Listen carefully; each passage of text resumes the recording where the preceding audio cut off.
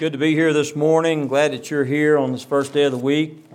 We can come together and worship from God's holy word and learn more of His plan for us. And to gather around this table to remember our Lord and Savior, Jesus Christ, with the communion. It's been a great week and comes rapidly to a close. We've had a lot of opportunity to visit and study together, and I've had opportunity to meet people that I hadn't met before and spend some time with you, and I've enjoyed that very much. My wife enjoyed being here last weekend. She had to get back home, and we've got things that go on at home too. But I'm glad you're here, and if this is your first time to make this meeting, then great. Glad you're here. We're going to talk about a situation from the Old Testament this morning. And it asks a question, can God furnish a table? And this comes from Psalms 78, 9 through 20. And the children of Ephraim, being armed and carrying bows, turned back to the day of the battle. They kept not, this is from Joshua. Well, I tell you, I've had a hard time with my PowerPoints this week. I apologize for that, but we are going to, let's read this. I've got it marked wrong. But the children of Ephraim, being armed and carrying bows, turned back to the day of the battle, and they kept not the covenant of God and refused to walk in His law, and forgot His works and His wonders that He had showed them. Marvelous things did He in the sight of their fathers. In the land of Egypt, in the field of Zoan, He divided the sea and caused them to pass through. He made the waters to stand as a heap. In the daytime also He led them with a cloud, and all the night with a light of fire. So it talks about these children being led, the children of Israel being led, the children of Ephraim, and we're going to talk about Ephraim here in just a minute. It goes on to say that He clave the rocks in the wilderness and gave them to drink out of the great depths. He brought the streams out. He brought the streams also out of the rock and caused waters to run down like rivers. And they sinned yet more against Him by provoking the Most High in the wilderness. And they tempted God, and their heart was asking for meat for their lust. Yea, they spake against God. They said, can God furnish a table in the wilderness? So God had provided all of these things for them, for the children of Ephraim. And they were a mighty tribe. All of the things that they gave them, they still said, can God furnish a table in the wilderness? All of those things that they had been given. Verse 20. Behold, He smote a rock that the waters gushed out and the streams overflowed, that He can give bread also. Can He provide flesh for His people? So there they were, the children of Ephraim. Now we see that they had had their reliance on God, yet they questioned His commitment to them after all of those things. Now the children of Ephraim were a tribe of Ephraim, the son of Joseph, and said to be one of the most powerful tribes there. Now, Joshua, 17 through 18. And Joshua spake unto the house of Joseph. And we're going to learn here about how that they were powerful.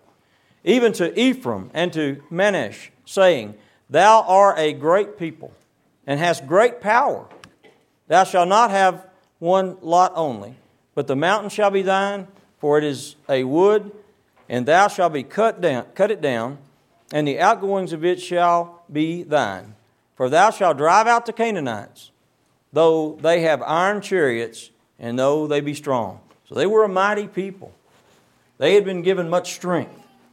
And throughout the Bible, we see God's people who have been provided for many, many times, over and over again, but they slip away and they slip into this idea that they're not being provided for. We see it over and over again through the Scriptures. Often a mistrust of what God has promised us. Now, we know that the children of Israel were released from bondage, Pharaoh's bondage. And they flee and they go towards the land that was promised to them. And before they did that, they wanted to go send some people in there to let's go check it out. We want some spies. The Bible calls them spies, but they're just outlooks. To go in there, look around, and come back and give a report. So God lets them go into that land to spy. Now let's look at Numbers 13, verses 1 and 2. And the Lord spake unto Moses, saying, Send thou men, that they may search the land of Canaan, which I give unto the children of Israel. Of every tribe of their fathers shall ye send a man, every one that ruleth among them. And Moses, by the commandment of the Lord, sent them from the wilderness of Pharaoh. And all of those men were the heads of the children of Israel. So they send those heads in there to look around, and they're going to come back and give a report. Now Joshua and Caleb, if you read this account, they come back with a report of their findings. They've been sent in there to look around, and they're going to come back, and this is what they're going to say in Numbers 13, verses 26 through 33. And they went and came to Moses and to Aaron and to all the congregation of the children of Israel and to the wilderness of Pharaoh and Kadesh, and brought back word unto them and to all the congregation, and showed them the fruit of the land. And they told him and said, We came to the land whither thou sentest, and surely it flowed with milk and honey. And this is the fruit of it. Nevertheless, a people be strong that dwell in the land. And the cities are walled and very great. And moreover, we saw the children of Anak there. And the Anakites, I think I said that right, dwell in the land of the south. And the Hittites and the Jebusites and the Amorites dwell in the mountains. And the Canaanites dwell by the sea and by the coast of Jordan. Now, they're giving this account of these great people that are over there. And they're telling about that. And they're saying that they're great people. They're big people. They're mighty people. It goes on and says in verse 30, or beginning in verse 30, and Caleb stilled the people. He calmed the people down. You know, that must have been kind of a chilling effect to come back and say, man, they got walls around their cities. They're great people. They're all of this and that. And all the people, you know, are kind of thinking, I don't know about this. Here's what Caleb says. And he stilled the people before Moses and said, Let us go and up at once and possess it. Joshua and Caleb knew they could do that. He said, For we are well able to overcome it. But the men that went up with him said, these are the other guys, We be not able to go up against the people, for they are stronger than we. And they brought up an evil report. Now I want us to understand that what they were saying was not, well, the Bible says it was evil. And that concludes to me that it was just not the truth. It seems to be it was more than just what they thought, although in their weakness maybe they did think that. And they brought up an evil report of the land which they had searched unto the children of Israel, saying, The land through which we have gone to search it is a land that eateth up the inhabitants thereof. Sounds pretty scary, doesn't it? And all the people that we saw in it are men of great stature, giants. And there we saw giants, the son of Anak, which come of the giants, and we were in our own sight as grasshoppers. That's how they described it. They said these guys are giants, and we look like grasshoppers next to them. And so we were in their sight. So they brought an evil report. They brought a report that was not right. Caleb said, Let's go possess it. He knew he had God with him. He knew that God was with him. He knew they could do that. He knew it was well within their power. But after hearing that false report, the Israelites chose to believe the weak ones. So we see a pattern there of children of Israel. So many times, you know, we just read about them asking if God can furnish the things that they need. You know, a lot of times, mankind, we are a whole lot like that. We know what God's given us. We know that God has blessed us with all kinds of bounty, particularly if we live in this country. We seem to rely on our own resources, though, don't we? We think all the great things sometimes that we have, we look around and we live in the United States, we have a house or an apartment or a nice place to live. We don't have rain falling on our head when it rains. That's down in southeast Texas. It don't rain here much. And we begin to think, I've done pretty good for myself. I went and got a great education, worked hard, got a good job, and I provided lots of stuff for me. And we begin to rely on our own resources. And sometimes the fact that God has given us these things and really provided these things begins to slip away from us in our deep thoughts. Our strength. And we rely on our strength. And when we rely on our strength, then sometimes we're going to rely on our own weakness, aren't we? And we look at life in a humanistic way. We talked about humanism last week. And how that humanism is the reliance on what someone can provide rather than what God can provide for us. And then when we do that, or if we do that, if we rely on our own resources and we're focusing on our own strength and looking at things just in a humanistic way, then we diminish God's role in our life. That's what the children of Israel had done. The children of Ephraim, that tribe, they had forgot about God's role. And they narrowed that down. They began to think, we're in a bind here. We're out in the wilderness and can God furnish a table? Well, certainly God can furnish a table, and He did. But like us sometimes, they had short memories about God's plan for us and His righteousness for us and His master plan. Sometimes we start with faith, but after trouble creeps in, sometimes we begin to let that slide away from us. I want to talk about Peter's trial for just a minute from Matthew 14. A trial of his faith. And when the disciples saw him walking on the sea, they're out there and the storm's raging here. And they look out and they see Jesus. And it starts here. And when the disciples saw him walking on the sea, they were troubled, saying, "It is a spirit." And they cried out for fear. But straightway Jesus spake unto them, saying, "Be of good cheer. It is I. Be not afraid." So He calmed them down, didn't He? He said, it's me. It's Christ. Don't be afraid. And Peter answered him and said, "Lord, if it be Thou, bid me to come unto Thee on the water." And He said, "Come." So Peter looks out there. He sees Christ. Christ says, "It's me." Peter says, "If it's you, then have me come out there to you."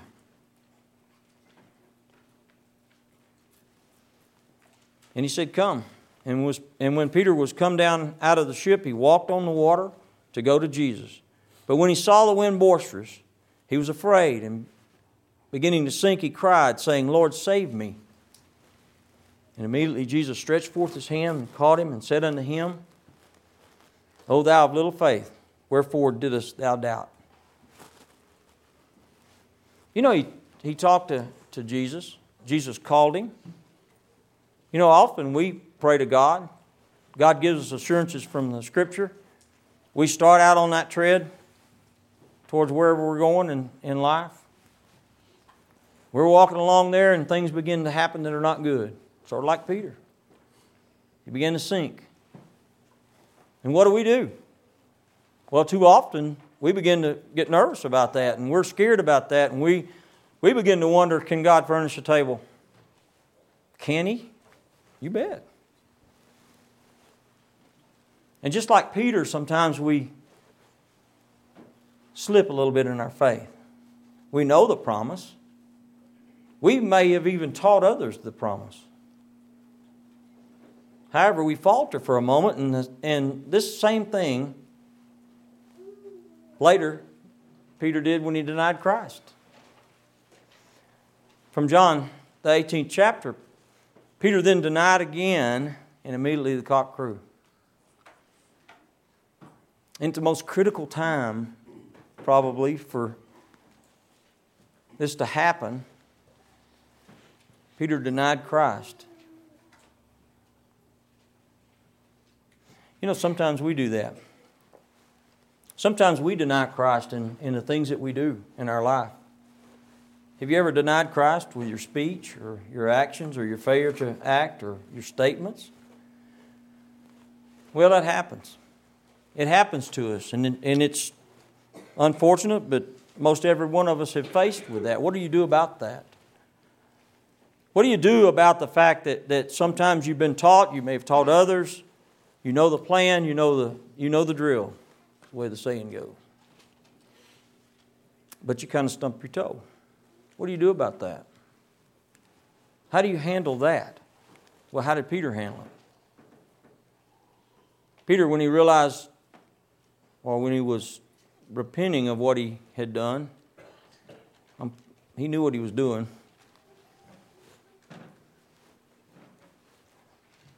He repented. And you know, many years later, we see him here being talked about here. Hang on, get back to my note.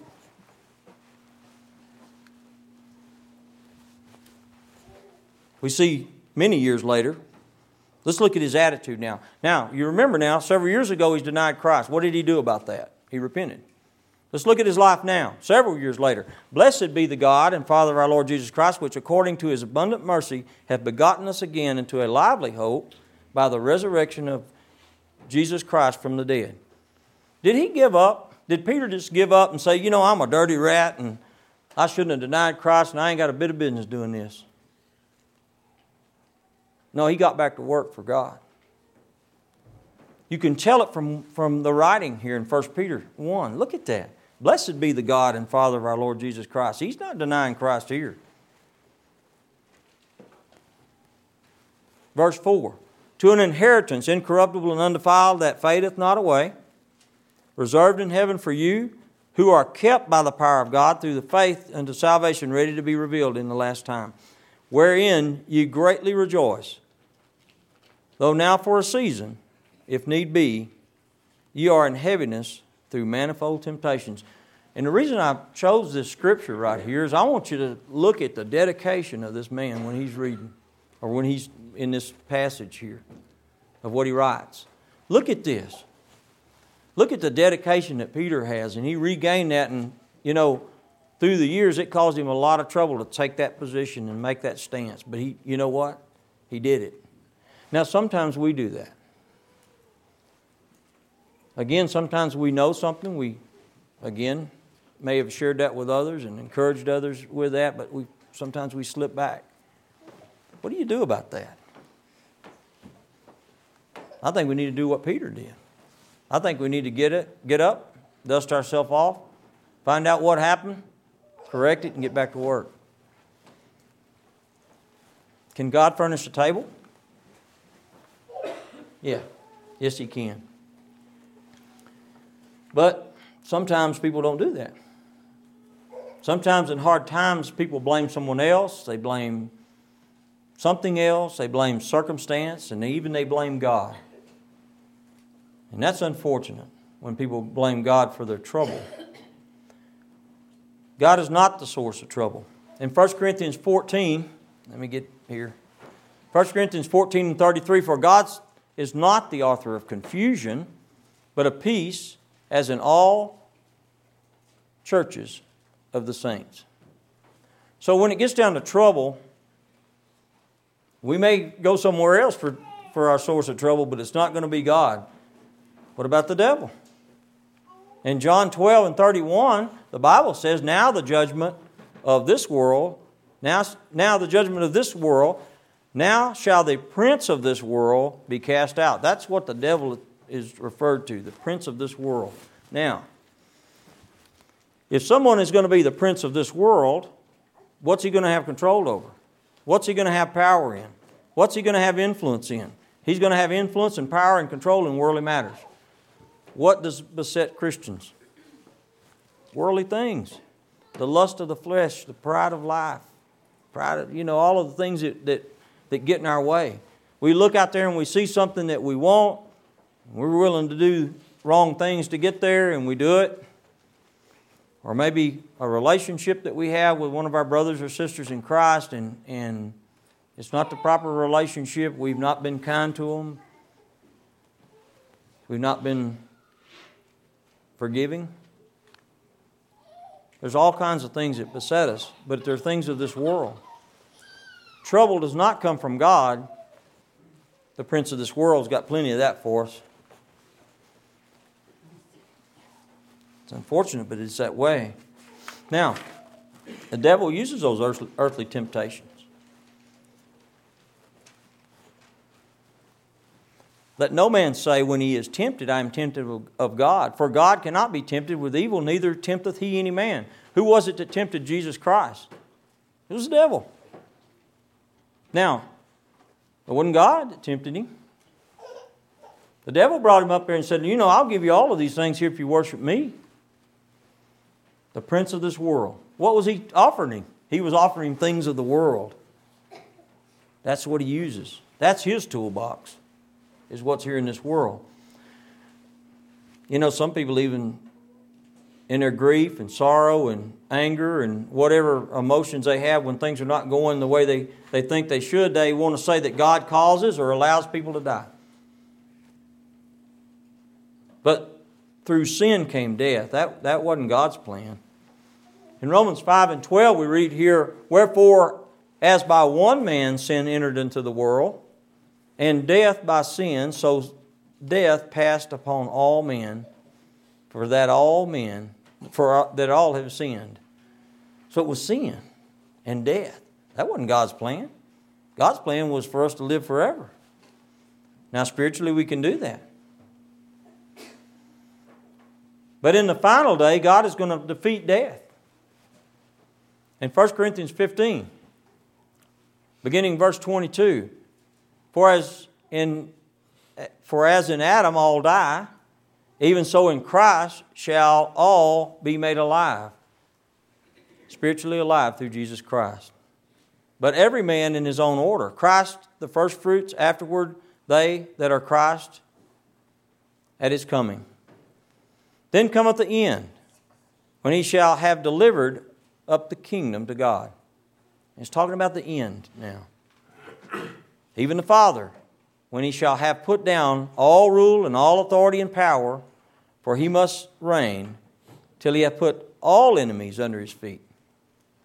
The last enemy that shall be destroyed is death. We can't blame God for death. The last enemy that shall be destroyed is death. God wants us to live. He wants us to live. That's the reason He sent Jesus Christ. If that wasn't in God's plan, He would have never sent Christ. If He didn't want us to dwell with Him in heaven and have a plan of salvation and a way to get there, the Bible says that all have sinned and come short of the glory of God. So we're all in the same position. What do we do with that? How do we handle that? If we're all battling the same thing, the Bible tells us that it's our sins and our iniquities that separates us from God. And it's only through Christ that we can live. Live eternally. And that's God's plan of salvation. God wants us to live. 1 John 4:9. And this was manifested, the love of God towards us, because that God sent His only begotten Son into the world, that we might live through Him. Now, a lot of people try to live through something else. Previous lesson we talked about that. Some of the efforts that people have to live forever. And they don't work. In fact, to Christians that look upon that concept, we think that that's kind of odd. And it is, because it won't work. Now, there's only one way, and that's through Christ.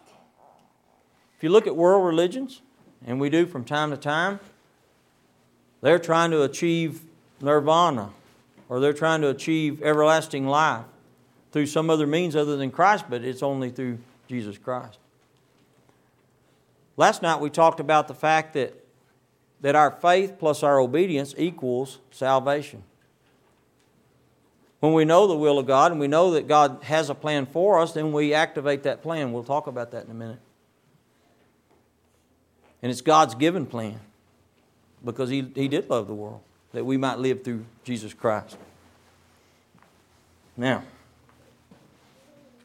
many times mankind is asked, why do we have so much trouble? Why do we have all of this stuff? People say that all the time. I don't understand why we have so much disease and all this. Well, Some things we're just not going to ever know.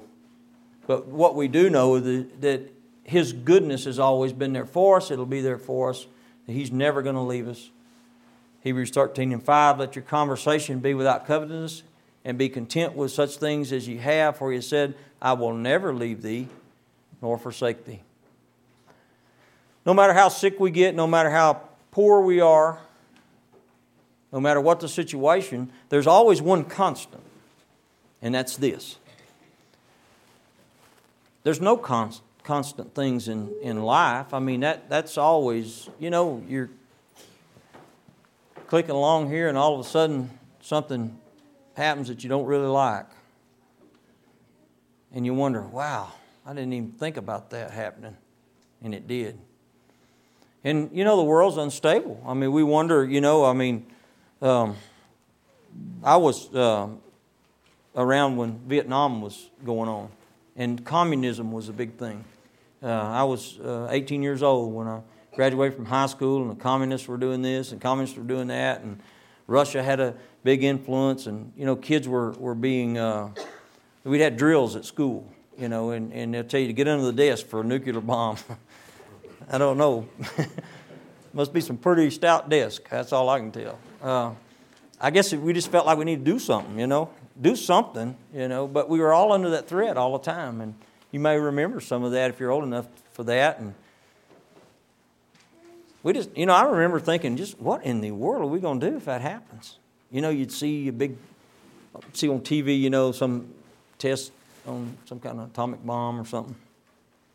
And you saw the pictures from Japan and when they were bombed at the end of World War II and all the devastation and all that. What are we going to do? Well, you're not going to do anything about the things that happen in the world because they're going to come to you. You are going to have trouble. I'm going to have trouble. This is constant. I will never leave thee nor forsake thee. That's the only thing that you can sink your teeth in. And when we really realize that, then all of that other stuff becomes less important, doesn't it?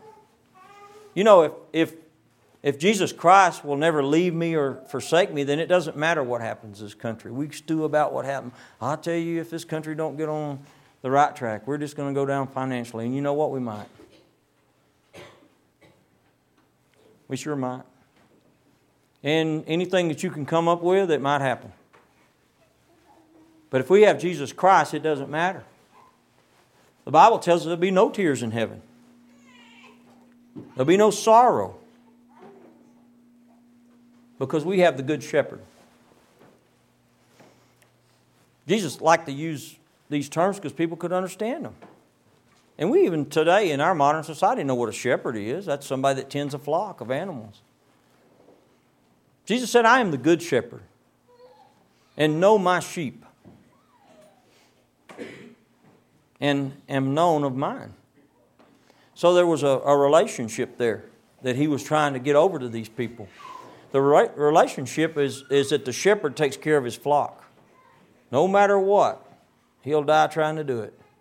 In human terms, human ways, like a shepherd of an actual flock out here in the field. But our spiritual shepherd gave his life for us.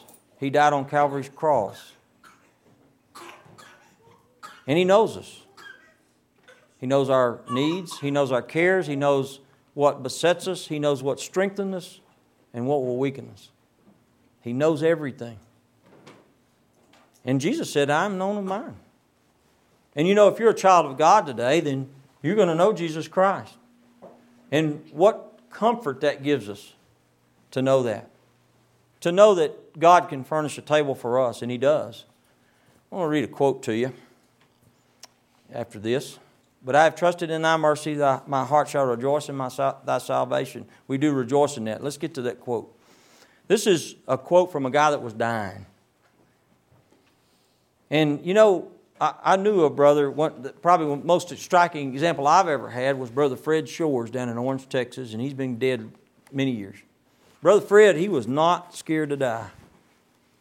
And I remember I visited him right there, right before that happened. And he wasn't bragging about it. He just wasn't scared. It was part of his life. He knew what was lying ahead for him. This guy did too. He said, it's a glorious thing to die. I've been active and busy in the world. I've enjoyed as much as anyone. God has prospered me. I have property enough. But how small and mean does this world appear on a sickbed? Now, he says, I've got all I need. I've got all kinds of stuff. But how small is all of those things? Or, how much effort we put in trying to get a house and a car and a job and an education and all that. And I'm not slamming that. Those are great things to do as long as we put them in the right order.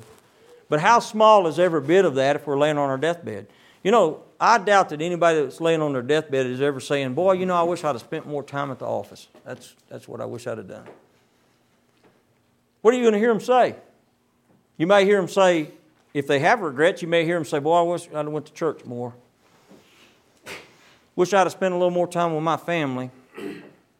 Wish I could have done this and wish I could have done that. And they're not going to be talking about work. They're not going to say, boy, I wish I'd have bought just one more piece of real estate and put some more cows on that.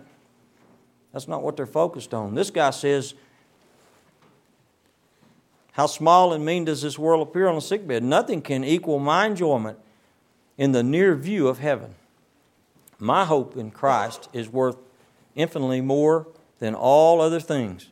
The blood of Christ, the blood of Christ, none but Christ. Oh, how thankful I feel that God has provided a way that I, sinful as I am, may look forward with joy to another world through His dear Son. This man knew what he had waiting on him. This man knew that.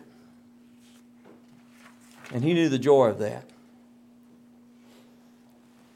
In 1 Chronicles 28 and 20, the Bible says, and David said to Solomon his son, be strong and of good courage, and do it, fear not, nor be dismayed.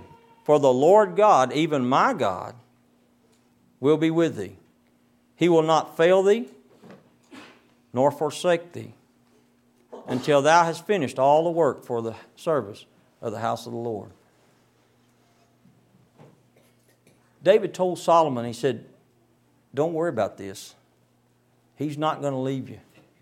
He's not going to forsake you until thou hast finished all the work for the service of the Lord. God's promises are for those that, through faith and obedience, have trusted in Him and have given their life to God's service. Are you there? That's the question this morning. Have you given your life to God? Have you started over?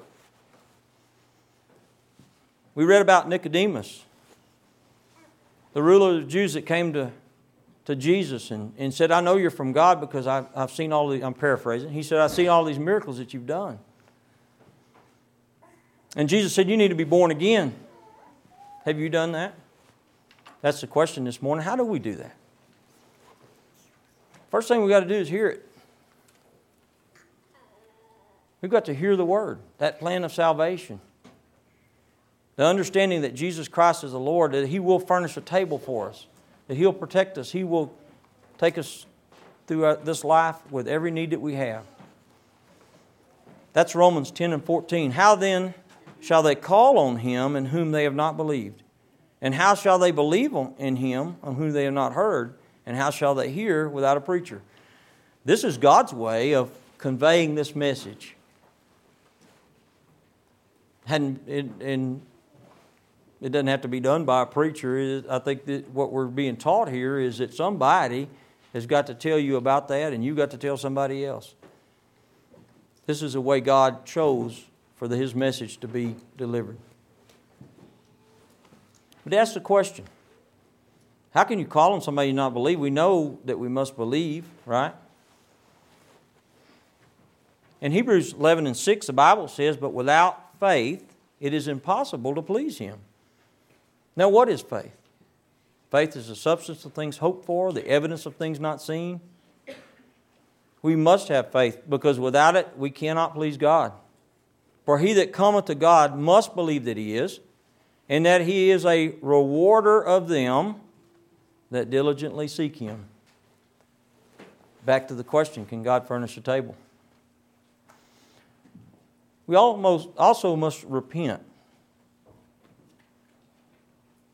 We've all sinned and come short of the glory of God, then we need to make a change. repentance is more than just being sorry. You know, if I'm driving down the road and highway patrol pulls me over and gives me a ticket, I'm sorry about that. If I get back in the car and start speeding again, then apparently I haven't repented from it. Now that's a real example that's probably hard to link to what we're talking about here, but repentance in someone's life is a change. It is a change to follow after God and do something different in our lives. So we must repent. In Luke 13:3, the Bible says, I tell you, nay, except ye repent, ye shall likewise perish. So repentance is not something that it's a good idea, and it's not something that we ought to do, or maybe we ought to work towards that, or think about that, or maybe consider doing that one day. Repentance is required. Also, confess. Now that word confess, and I want to spend some time on that. In this context right here, what it's talking about is acknowledge. We have to acknowledge that Jesus Christ is the Son of God. That's the confession that we make. For with the heart man believeth unto righteousness, and with the mouth confession is made unto salvation. We must agree that Jesus Christ is the Son of God. That's what the eunuch did. The Ethiopian eunuch. He's riding along there on the chariot. The evangelist Philip goes to him. He teaches him the Word of God. And as they're passing this water, the eunuch says, here's water. What doth hinder me to be baptized? Philip says, if you believe us, you may. And the eunuch said, I believe that Jesus Christ is the Son of God. And with his mouth, confession was made unto salvation, and then baptism. Now, we could have used that example there in Acts about the Ethiopian eunuch, because he said they commanded the chariot to be still. That means they stopped the chariot. And they went down in the water, both he and Philip, and he baptized him. Philip baptized the eunuch. But I want to use Acts 2:38 to talk about for just a minute. This is the day of Pentecost. This is a day when the church is being established in Acts the 2nd chapter. And these Jews here are assembled. And Peter talks to them. Who? Who did that? The guy that denied Christ? He's a keynote speaker. This is a guy that denied Christ. And he teaches them what it's all about. And then they ask the question, what must we do? Then Peter said unto them, repent and be baptized, every one of you, in the name of Jesus Christ, for the remission of sins, and ye shall receive the gift of the Holy Ghost. Peter told them what they had to do. And it was just exactly the same thing that the eunuch did. It's exactly the same thing that we see in Acts 22 that Paul did. In fact, every conversion example in the book of Acts involves baptism, because it's essential. Ye shall receive the gift of the Holy Ghost. Have you done that? You can leave here today knowing that your sins have been washed away. Can God furnish a table? What they were talking about back there was a literal table, food and all this, that, and the other. But for us right now, and what we're talking about is a spiritual table where we can come and partake of what we need to have eternal life with Jesus Christ. Can God furnish a table? He did it. He did it for us with that plan of salvation, with that death on the cross, nailing that old law to the cross, bringing in the New Testament and that plan of salvation. The lesson's yours this morning. Thank you for your attention. If you haven't done that, consider that. You need to consider that to make that step. The church stands ready to assist you with that, and we're glad to be able to do that if that's your intent this morning. If you need the prayers of the church, we'd ask you to come forward as we stand and sing.